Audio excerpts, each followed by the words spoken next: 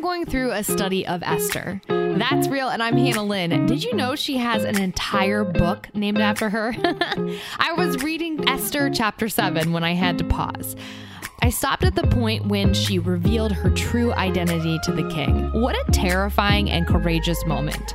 She told the king she belonged with the group of people his right-hand guy wanted to completely wipe out. I can't help but think that belonging to the people of God gave her the courage she needed. She knew she belonged to God. That was her identity. That's how God wants you and I to live. Because you're in Christ, you belong to God. Use that knowledge to give you the strength when you face impossible odds or people of power, or you're just straight up against it. You belong to the family of God. That's Real. More on social media at That's Real Radio.